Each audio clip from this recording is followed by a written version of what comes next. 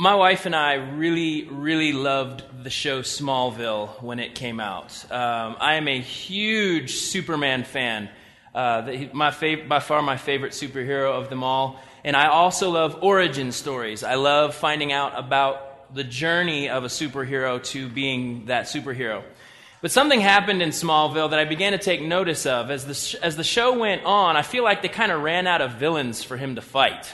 Like, you got to have a new guy that's going to come against Clark and who he is and what he's going to become. And I feel like the writers kind of got bored. And so every once in a while, they would introduce this red kryptonite that would cause Clark to not act like himself. This red kryptonite would actually make him be more seductive, more ladies' man, more bad boy, more not willing to rescue or save anybody, but become more about himself and selfish and all these different things. And so this guy, this red kryptonite would randomly show up. And it was just, in my opinion, them throwing in an episode because they didn't have another bad guy to create. They couldn't create another bug guy or another electrocute guy or another, water breather guy. I mean, they couldn't do it. They just had to fight Clark against Clark. And so what would happen, though, is they would be basically spending time, his friends, trying to get this red kryptonite away from him so that he could snap out of it and be Clark again.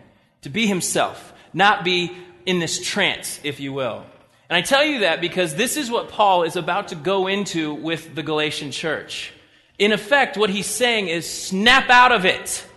And he says it in some pretty intense toned words. And I love this about Paul because his intense tone was not out of hatred, but it was out of love for these people. So in Galatians chapter 3, verses 1 through 3, you can begin to get a sense of what he's going into. O foolish Galatians. That'll keep people reading, right? Like if you got a letter that said, you fool, and you just keep going. O foolish Galatians, who has cast an evil spell on you? For the meaning of Jesus Christ's death was made as clear to you as if you had seen a picture of his death on the cross. Let me ask you this one question. Did you receive the Holy Spirit by obeying the law of Moses? Of course not. You received the Spirit because you believed the message you heard about Christ. How foolish can you be? There it is, again. After starting your new lives in the Spirit, why are you now trying to become perfect by your own human effort? Now that perfect word right there is a little different than what we assume perfect is. When we think of perfect, we think of best behavior. But the understanding of being made perfect in the Scripture is being made whole, complete. And isn't that what we're all doing? We're all trying to complete ourselves. We're all trying to find a way to feel whole, to attain wholeness, to attain completeness. That's what we want. And so Paul is saying here, you guys are fools. Because what Christ has done has made you complete, and now you're trying to complete yourselves again by fulfilling the law. So he's going, this doesn't make sense. Logically, you can't do that. You can't be made complete and then complete yourself. It doesn't work. And so he comes at this foolish Galatians idea is not spoken out of hatred. There's a scene from a movie that I want to show you because it helps me explain the whole use of foolish coming from a place of love rather than a place of hatred. And so it's from The Lord of the Rings. It's one of my favorite scenes in the movie. And here you go.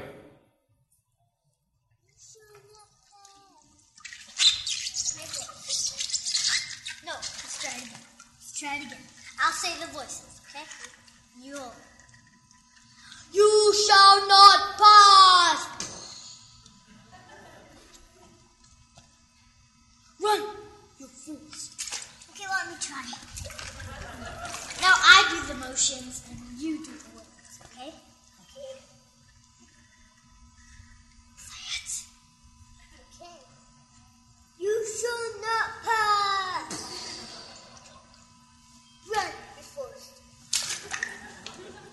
Really powerful stuff that's when you see it that way. But there's a scene in the Mines of Moria when this giant fire hall starts happening.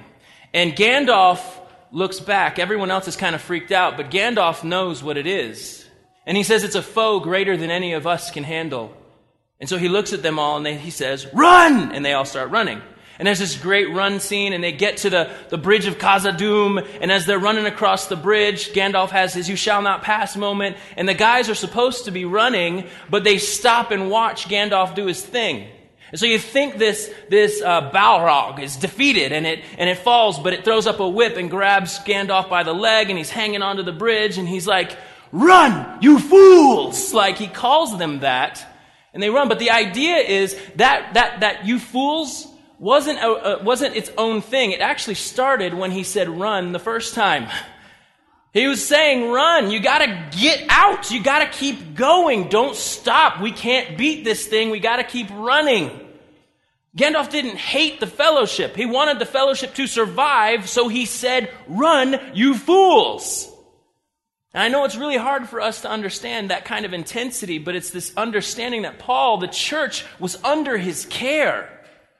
And he cared for them, and he was willing to say, do you see how foolish you are being in trying to complete something that's already completed? You're going to kill yourselves trying to do it this way. And so he begins to break this whole thing down of what actually is happening in us. It's the same thing in Proverbs chapter 27. The idea is wounds from a sincere friend are better than many kisses from an enemy. Understanding that Paul loved the church helps us understand his intense tone. Paul wasn't somebody like today. I mean, like today's society, there are more people that say they're Christians, yet they hate the church, and all they do is trash her. Guys, I'm here to tell you that if you call yourself a Christ follower, to hate the bride, I question where your heart is. Paul did not hate the bride. He loved the bride of Christ. That is why he spoke with such intensity. And it was out of his love and frustration for the church, and that he was saying, come on, keep running to Christ. Stop looking at other things. Keep running. Don't forget what Christ has already done. Because you're going to find yourselves under a crushing weight if you do. And ultimately where Paul runs to is the identity of the people. Which brings up the question of what is so significant about the Holy Spirit. What is it about this Holy Spirit, especially when it comes to who we are and our identity? I don't know, for many of you, when I came to know Christ, I really didn't know much. I mean, I did the thing. I prayed the prayer, raised my hand, filled out the card, walked down the aisle, did that stuff, did everything you could. And I was like, all right, so where does the magic fairy dust happen? When do I start walking around in gold coming up underneath my feet everywhere I step? When does all the light show and the cool everything happen? That happened for you guys? It didn't happen for me. It really just was an understanding, man, I am a really big screw up. That's really what I started feeling like, more and more and more. I can't say the right thing. I fly off the handle at people. I do the wrong thing. I hurt people. I hurt myself. I hurt others. I don't know what I'm doing. And so to tell you the truth, I've probably prayed the sinner's prayer about 10,000 times in my life. You ever do that? You go home at the end of the night, you're like, just in case yesterday didn't take, Lord, into your hands I commend my spirit. I don't know what you say. Do I have the right combination of words? Did I say it correctly? Did I do the right thing? Did I bow my head the right way? Did I close my eyes tight enough? I don't know. When did it take? But see, I was focused more on my behavior. Right? I mean, like when we don't feel saved, we're questioning us, aren't we? We're questioning what we're capable of, what we think we should or should not be doing, and so we put this standard on ourselves again that we just can't live up to. And so our identity in Christ, we're actually finding our identity in the law, to be honest. We're going, how good can I be, or how bad have I been? I'm crushing myself under this weight. Now, what Paul was pointing to is the understanding that through our faith in Christ, we have received something that has ultimately marked us and identified us as God's. Like God looks on us and goes, I know you're mine. That's strange for us to rejoice in understanding that God knows we're His, because we're the ones who feel like we're not. We're like, I don't know, I'm not sure. But we're looking at our works and what we're capable of doing rather than what Christ has already done. Paul uses this understanding of who we are by the Holy Spirit marking us several times. And he does it over and over. He does it to the church in Corinthia, and the Corinthian church, in 1 Corinthians 6. This church, screwing up big time. Run from sexual sin. No other sin so clearly affects the body as this one does, for sexual immorality is a sin against your own body. Don't you realize that your body is the temple of the Holy Spirit who lives in you and was given to you by God? You do not belong to yourself, for God bought you with a high price. There's the gospel reminder. So you must honor God with your body. There's gospel living. Saying, look, God's purchased you. You're His. Don't forget that. Now honor Him with your life. To the Corinthian church again in 2 Corinthians in his follow-up letter, he says in verses 1-21, he says, it is God who enables us, along with you, to stand firm for Christ. He has commissioned us, and He has identified us as His own by placing the Holy Spirit in our hearts as the first installment that guarantees everything He has promised. And again, in Ephesians chapter 1, listen, he just continually reminds people of who we are by the presence of the Holy Spirit in us, and you'll see how that comes. God's purpose was that we Jews, who were the first to trust in Christ, would bring praise and glory to God. And now you Gentiles have also heard the truth, the good news that God saves you. And when you believed in Christ, He identified you as His own by giving you the Holy Spirit, whom He promised long ago. Don't forget that. The Spirit is God's guarantee that He will give us the inheritance. He promised, there's the promise again, in that He has purchased us to be His own people. He did this so we would praise and glorify Him. This is why I tell you that the Christian life is a life of response.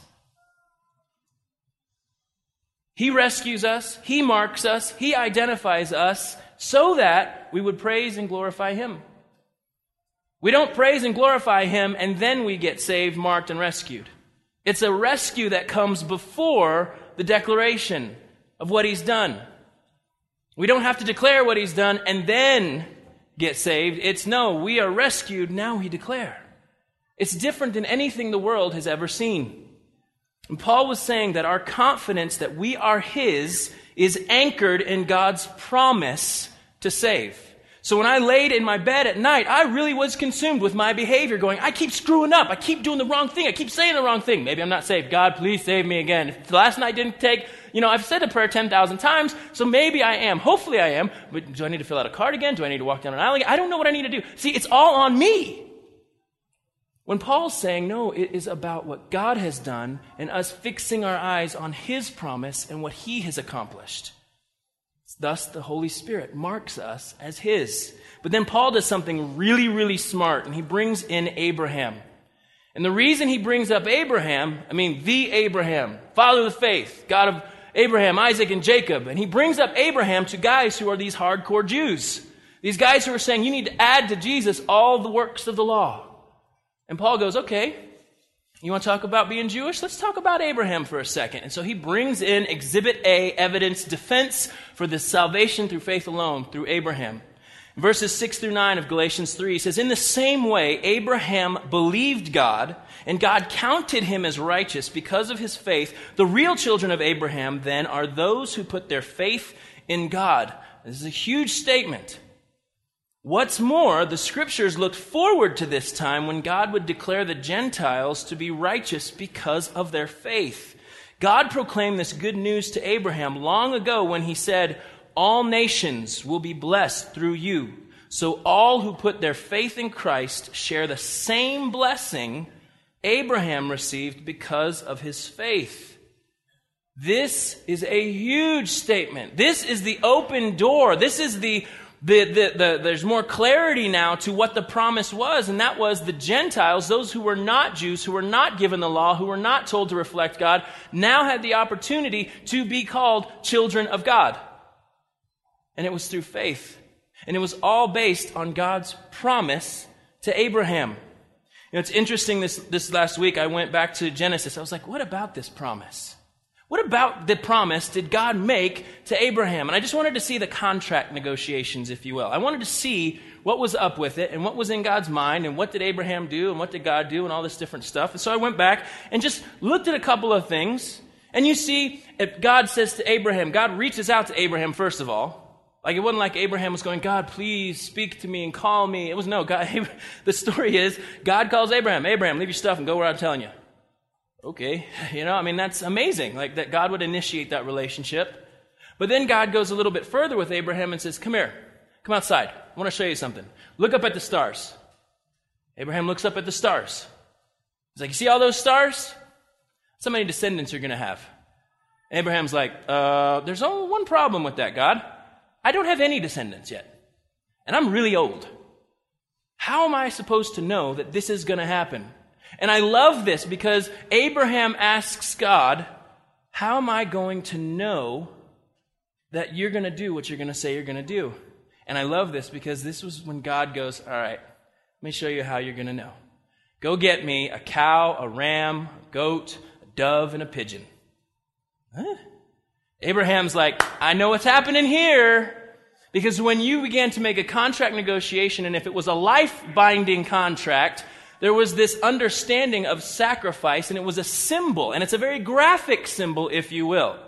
God goes into this symbol-making agreement, this negotiation with these animals, and tells Abraham, hey, kill these animals, cut them in half, and set them apart.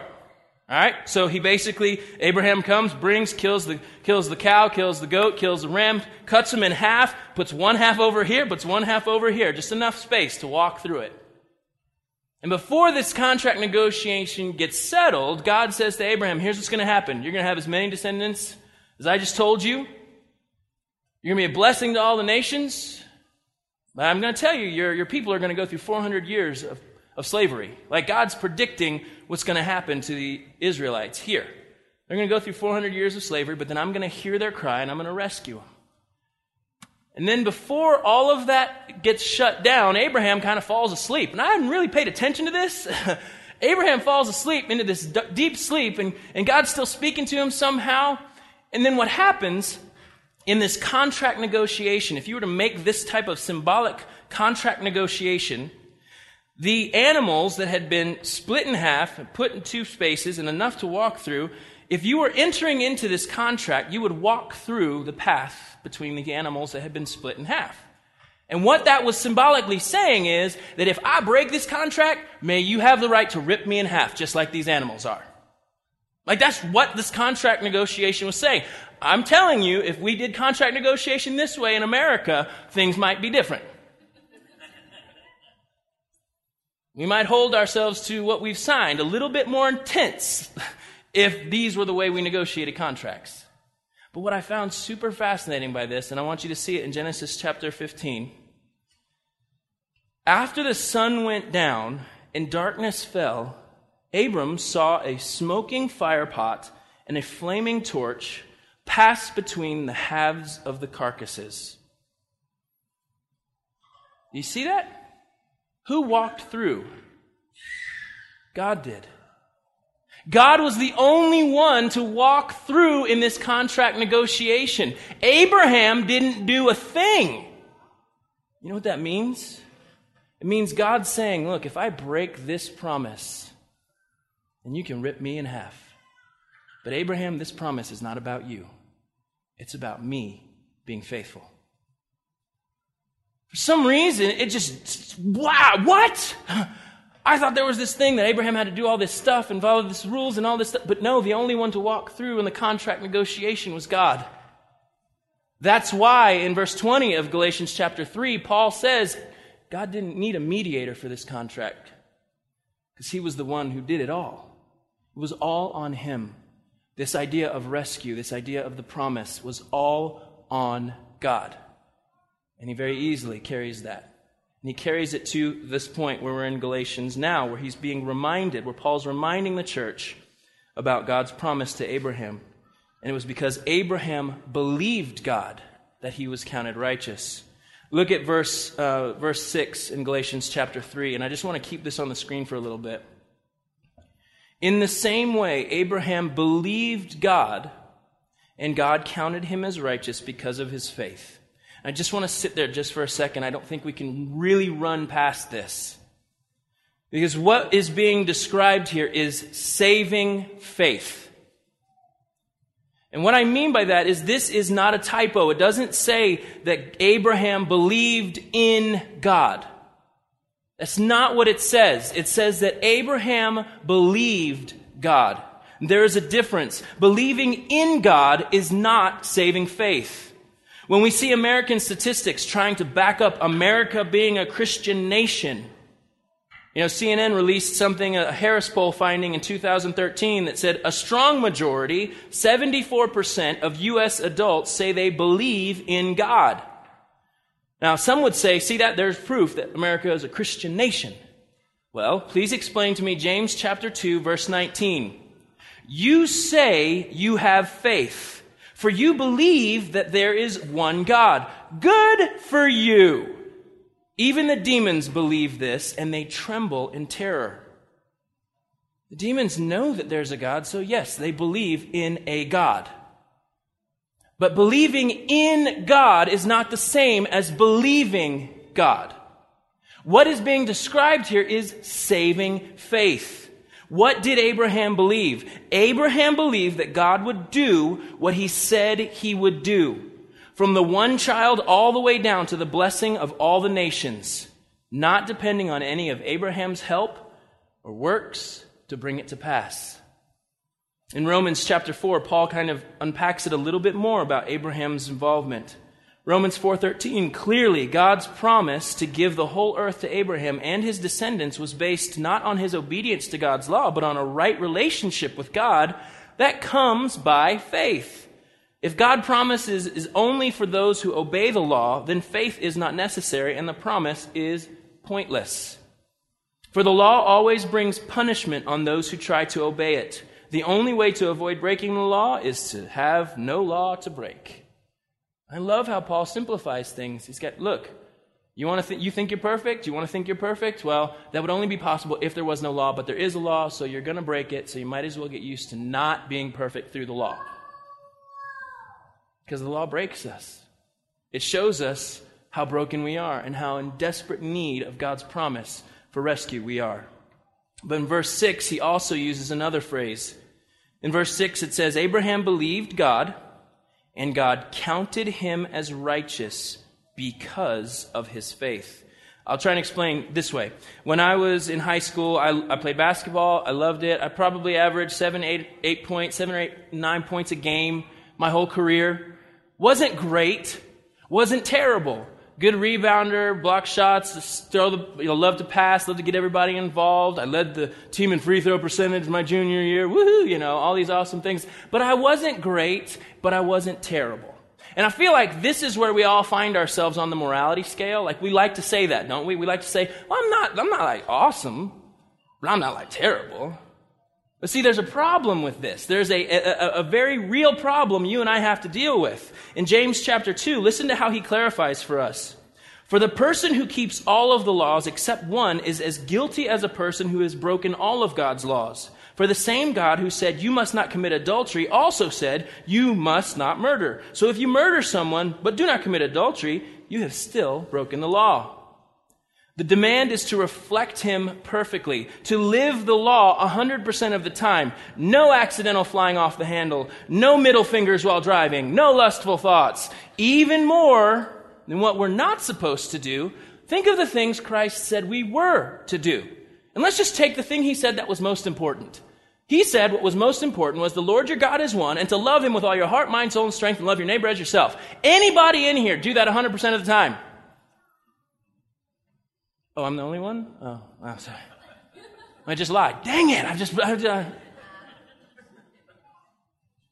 of the time? Anybody? 80? Can I get 75, 75, 70, 60, 60, 65? I know you're not supposed to go down when you're calling, but 50, 10%, 5% of the time? I don't know. But I'm sitting here going, Jesus, the thing that you said to do, you know what? If you're one of those people who's like, the Old Testament, I hate it all. Let's just look at what Jesus said. Love him. That's the most important thing all the time with everything you have. And love your neighbor as yourself. Anybody in here do that? No. This is why Jesus' life for us matters just as much as his death matters for us. Because Jesus did all the do 100% of the time things, and he avoided all of the things you weren't supposed to do 100% of the time things. Jesus fulfilled both of these things for us. He was without sin, but he 100% of the time obeyed. This is a big deal. And this is what it means when his righteousness has been credited to us. What I mean by that is, I told you my statistics weren't great in high school. But it would be like me comparing my stats and going, man, I'd really love to be known to having Michael Jordan's stats. I'd really love for when somebody Googled Jason Garris, they would find my basketball statistics had been replaced with Michael Jordan's statistics. And it all comes by me believing in Michael Jordan. I believe in you, Michael Jordan. My stats are your stats now. Woo-hoo-hoo-hoo. When people look at my stats, they see your stats, Michael Jordan. Yes! And it's not like, work really hard, Jason, and then one day maybe your stats will look like Jesus' stats. No, it's I have been given Jesus' stat line by my faith in Christ. So when God looks on me, he doesn't just see me as 100% forgiven, he sees me as 100% righteous, which is insane to me. It's that crazy understanding that yet I am 100% his, 100% righteous, not because of my own work. And I know that's really hard for us to say. But we've been made clean, made whole, not by our works, but by faith in Christ alone. We have been credited something that was not ours in Christ. And then Paul continues to unpack with us just the value of understanding you can only live by the law or by faith in Christ.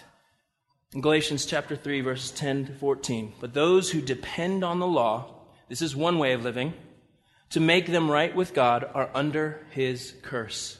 For the scriptures say, cursed is everyone who does not observe and obey all the commands that are written in God's book of the law.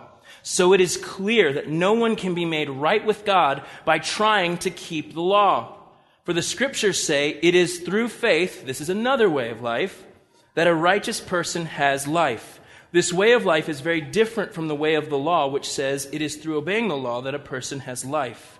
But Christ has rescued us from the curse pronounced by the law. When he was hung on the cross, he took upon himself the curse for our wrongdoing, for it is written in the scriptures, cursed is everyone who is hung on a tree.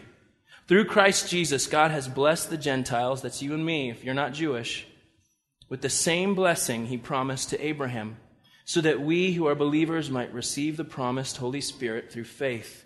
There he is, again, marked, our identity found in him. Paul is saying, should you choose to live by the law, you're cursed.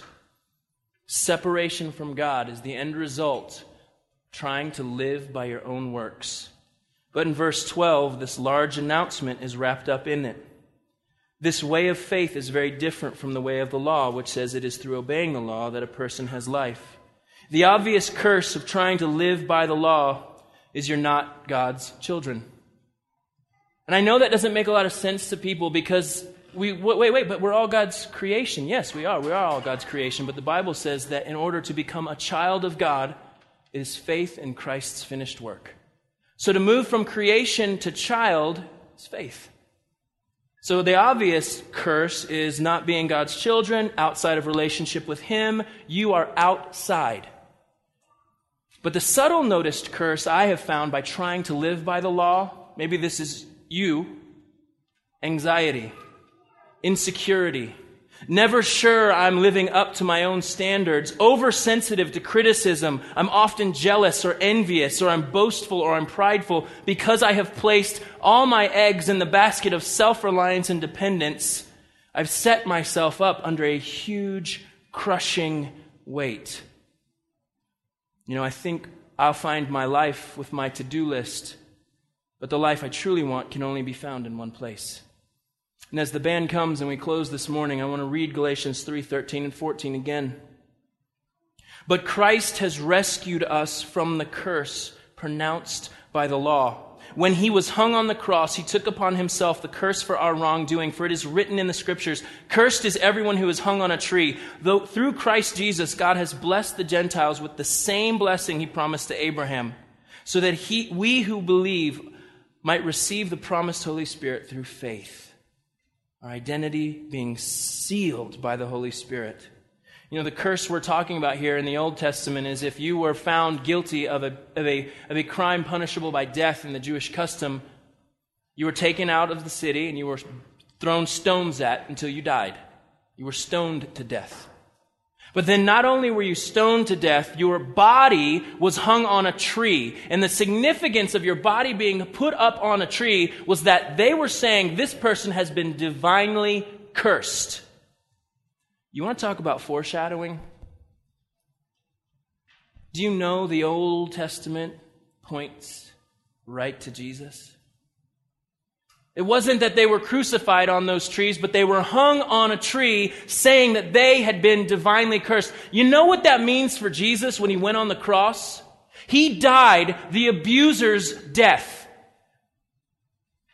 He died the murderer's death. He died the liar's death. He died the thief's death.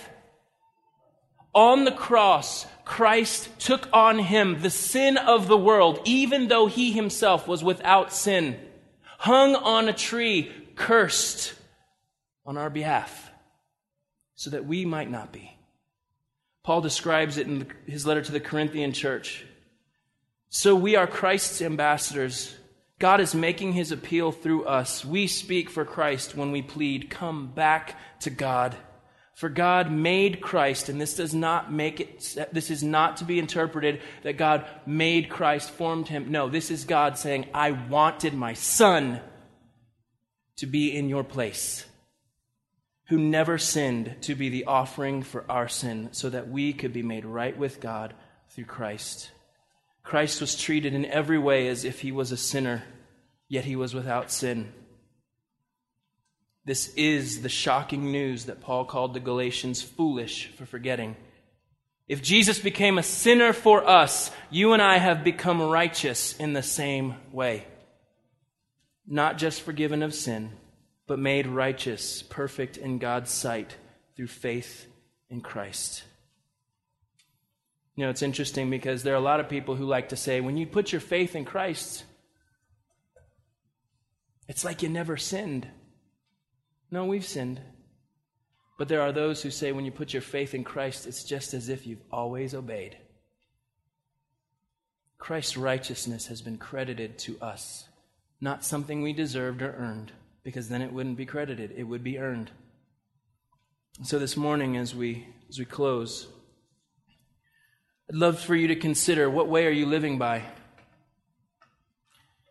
When I say living by, I'm meaning the term that what we rely on for happiness or fulfillment, or what we live by gives us meaning or confidence or definition. The Bible says there are two ways to live: by the law or by faith in Christ's finished work. And this way of faith is very different from the law. Which one will you choose? Jesus, I ask that in this time as we respond, that you would make it very clear to us where we have been relying. Have we been trying to live by the law, which actually is crushing us? Or would we respond to your invitation, to your promise of new life through Christ? I ask this morning that you would make very clear to us where we are choosing to live. And I ask that we would have soft hearts to repent and to return. It's in your name we pray.